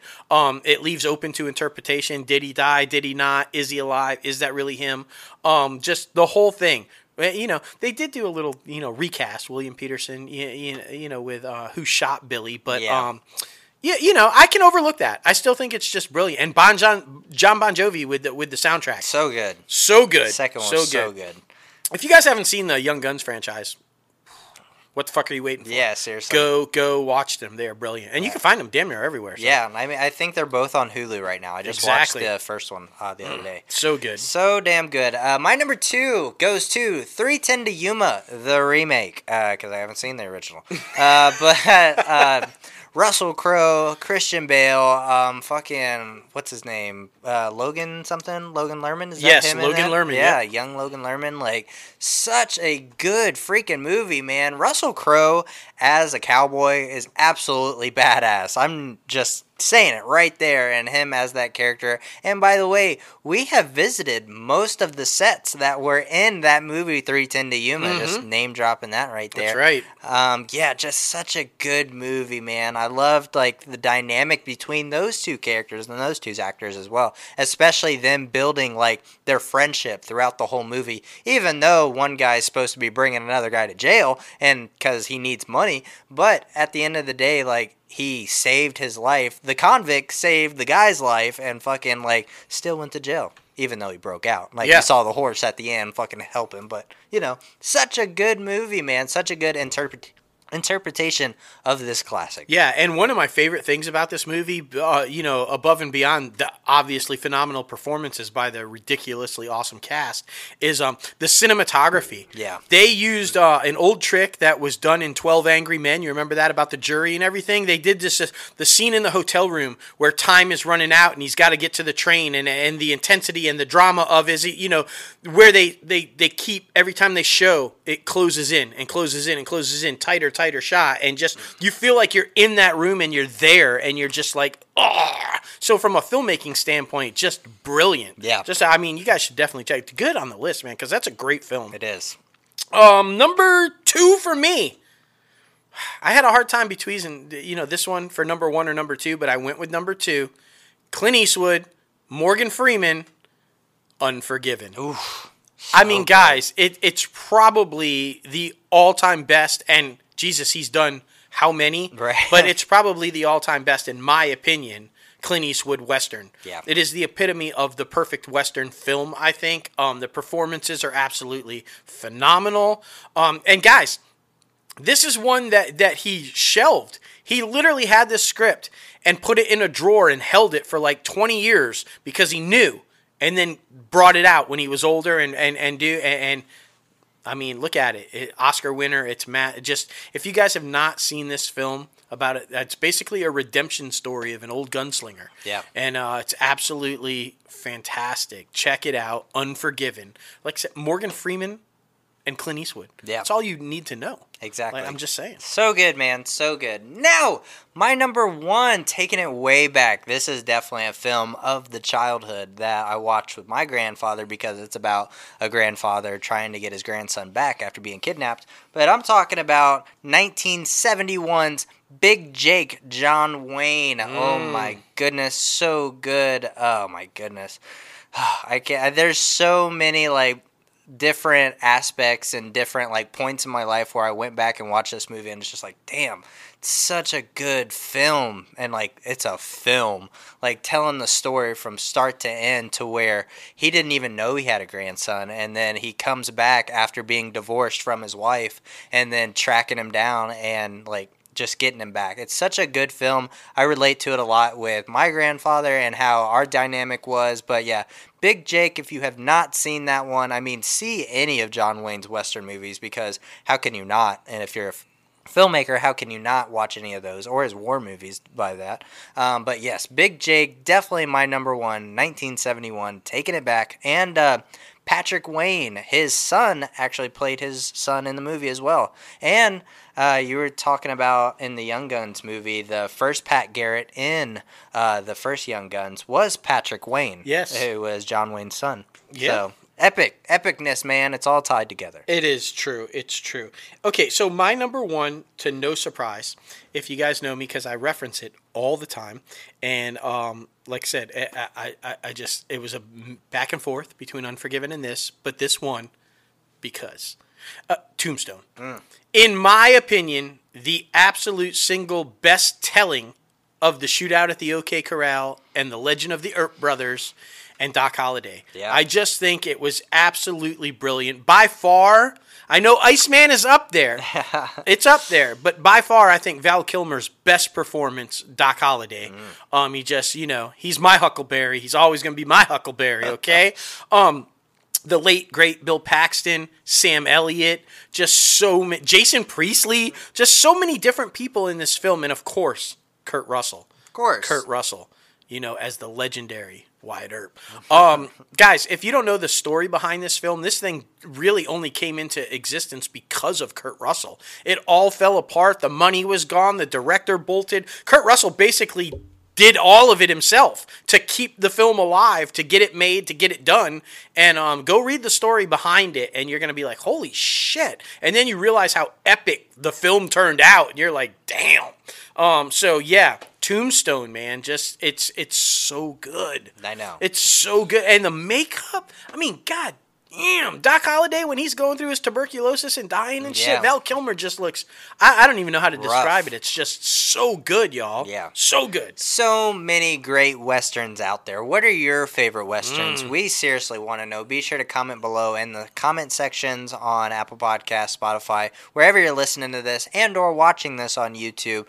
And if you're watching on YouTube, be sure to do those YouTube things by liking and subscribing to the video and keeping up with us and ringing that bell because we appreciate you. But just, man, so many great Westerns out there. Great top 5 segment. Great top 5 segment. Yes. And we were talking about it. Now heading over to Box Office Recap. We were talking about it. Like, what's going to be the first movie that breaks $1 million? Well, Russell Crowe. Unhinged came in at number 1 with $4.1 million. Number 2 was SpongeBob movie, Sponge on the Run, $550,000. Number 3 was Words on the Bathroom Walls with $462,000. Number 4 was The Goonies with $260,000. And number 5 was Cutthroat City with $240,000. Yeah. So, I mean, you know, big things happening. But we have new movies coming out this week. That's right. Holy shit. Like we talked about a little bit earlier. New Mutants is coming out. Fox Searchlight, Fox 21, or just Disney. Marvel, Disney, all that good shit. New Mutants coming out. I think that's going to get around like 7,000 to 10,000, maybe. I mean, depending on who goes and who doesn't. 1,000 or million? Million. Oh, woo! Yeah. I was like, damn, bro. You know Disney doesn't have hopes for it, but damn. But you know. And also Bill and Ted Face the Music is coming out. Of course, you guys know that's why we talked to Amy Stotch today. And of course, the personal history of David Copperfield is also coming out. So be sure to check those new movies out. But movies you can still go see are Unhinged, like we talked about, Words on the Bathroom Walls, and Cutthroat City in certain theaters, SpongeBob movie on certain theaters, and Words on the Bathroom Walls, like certain theaters. I'm putting you on the spot. Do you think Unhinged, or do you think Bill and Ted Face the Music bump Unhinged down to number 3? Oh, I mean, honestly, I think Bill and Ted Face the Music is going to have more life on VOD because it's also, getting released there. Simultaneous. Yeah. They're doing that, which is interesting because, again, that's a testing ground, right? Exactly. Can it work? Can it pop up on 1,000+ screens and on VOD at the same time? Yeah. That's going to be the testing ground. Exactly. But New Mutants, like I said, around 7 to 10. Unhinged, I think, will be number 2 with around 2 to 3. Bill and Ted Face the Music, I think it's going to be around 1 to 2 million, and that's being generous. Number 4, I think, will be the personal history of David Copperfield with around, I don't know, like 500 to 800,000. And number 5, I think, will be Words on the Bathroom Walls with around 150,000 to like 350,000. Like, it's been a while since I made any predictions, guys. I don't hold it, I'm still kind of bummed because in LA, if you guys know, I mean, we can't go to the movies because they're not open. Yeah. And even when we travel and visit in North Carolina, we can't go to the movies because they're not open. Yeah. So I'm mad. New movies are opening up. I want to see New Mutants. Right. Damn it. I want to see New Mutants, and I can't see it. So I'm just kind of bummed. It's really sad, man. It's really sad. Yeah. But now heading over to IMDb Pro's top trending segment. You guys know we love this app. Yes. I used it just now in the top 5 segment. Make sure I got some very credible actors' names right, especially like Patrick Wayne, who was also in Young Guns, who I had no idea until I popped up his name. But you can track actors, you can track movies, you can track us, Crazy Ant Media, and our projects, everything we have going on, and the podcast to see all of our past guests that we've had on the show. It's true. So be sure to do that. But the number 1 movie on the IMDb Pro Top Trending segment is Project Power, Jamie Foxx's Project Power. Probably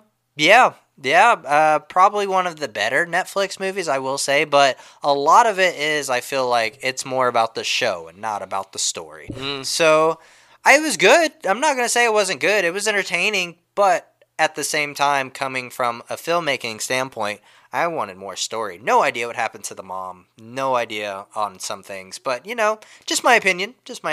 Overall, entertaining, like I said, but I wanted to know more. Me too. I mean, Joseph Gordon-Levitt and Jamie Foxx, I expected more.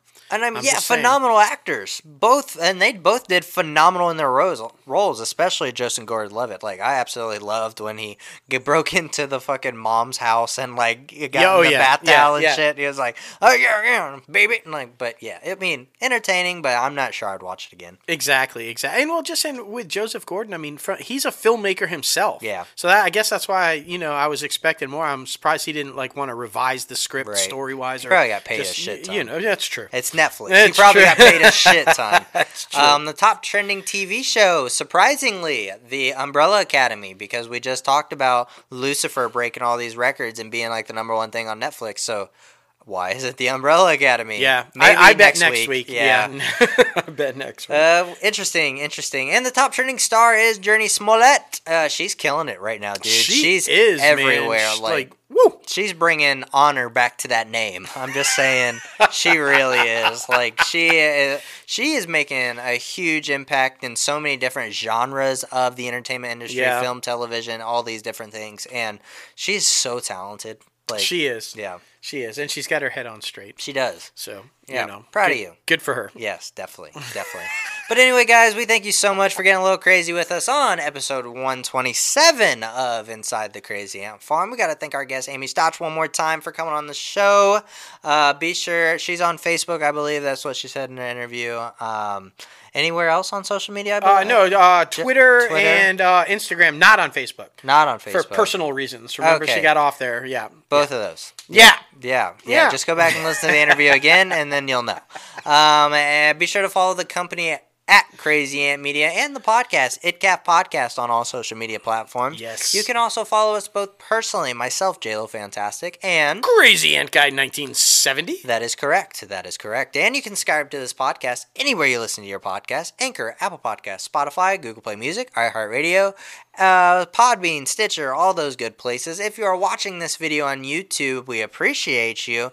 Be sure to hit that like button on the video, subscribe, ring that bell for all those amazing. Still working on Anita Ward. I Still know. working on it. She's gonna come on. Gonna she's get gonna her. do it. She's like gonna do it. she's just gonna sing right here at the very end of the shows. Oh my God, that'd be epic. I know, like, it'd be great. But we appreciate all you guys for getting a little crazy with us on episode 127. Yes. Be sure to visit the website, Crazy Ant Media, for all the latest and greatest gear that we have available. And, of course, you guys know you can stay up to date with our projects, podcasts, merch, everything and anything that you want to know about Crazy Ant Media. Just be sure to go over to our website. Honestly, there was just so much good shit.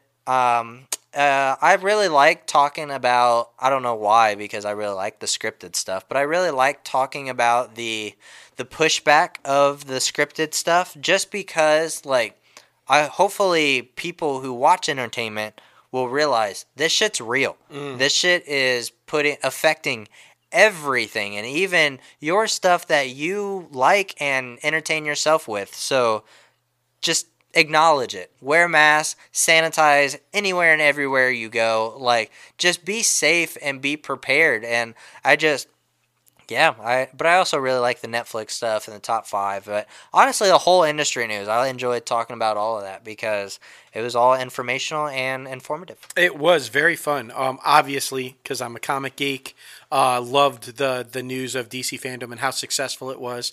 Could not be more happy to hear that they're going to do it again. I think that's great. I'm in 100%.